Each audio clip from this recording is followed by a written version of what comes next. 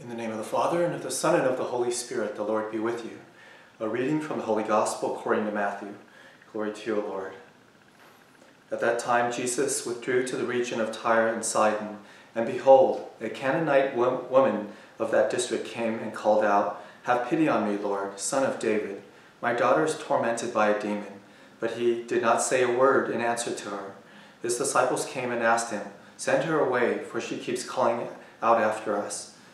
He said in reply, "I was sent only to the lost sheep of the house of Israel." But the woman came and did him homage, saying, "Lord, help me." He said in reply, "It is not right to take the food of the children and throw it to the dogs." She said, "Please, Lord, for even the dogs eat the scraps that fall from the table of their masters." Then Jesus said to her in reply, "O woman, great is your faith. Let it be done for you as you wish." And her daughter was healed from that hour. The Gospel of the Lord. Praise to you, Lord Jesus Christ.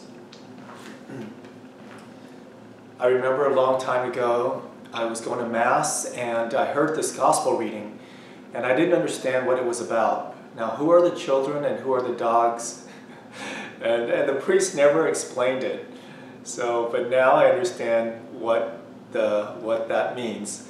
Well, Jesus here is referring that when he refers to the children, he's referring to the Jews, right? The family of God, the people of God, and the dogs are the Gentiles. They're like the house pets. They're not as important. They're not as because they don't know God, and so when this Canaanite woman comes to Jesus and asks that her daughter be exorcised and be healed. Jesus is saying basically that he has come to the Jewish people first, the children of Israel first, the children of God first, rather than the Gentiles. So he is rejecting her. So there was a few times here in the Gospel reading where Jesus rejects this Canaanite woman, right? She comes to him and he ignores her in the beginning. He just ignores her. His disciples even tell him to send her away. And then he tells her plainly, I've come for the children of God, the Israelites, not the Gentiles. And then he talks about that it's not right to throw the food to the dogs, the children's food to the dogs. Well, but this woman does not give up. She has faith in Jesus. She perseveres. She keeps asking him. She doesn't leave. And even when he refers to them as house pets or dogs, she goes along with it. She plays along with this parable. She said, well, even the dogs eat the scraps that fall from their master's table. So because of that, Jesus grants her wish and her daughter is healed. So we see in this Canaanite woman how to pray. There are three dispositions about her that are very key and central to prayer. The first is faith. She has faith in Jesus. She knows that he can heal her daughter. Right? She doesn't doubt for a minute that he can do it.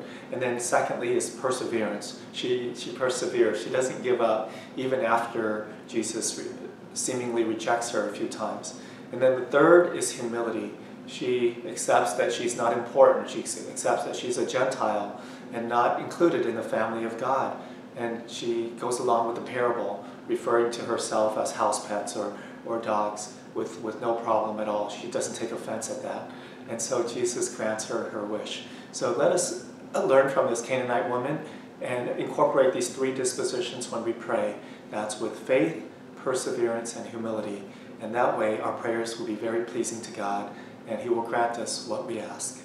We thank you, Jesus, for giving us an example in this Canaanite woman of how to pray with faith, perseverance, and humility. And this way we will be heard by you, we will be pleasing to you, and you will grant us what we ask or something better. We ask you to bless us in the name of the Father, and of the Son, and of the Holy Spirit.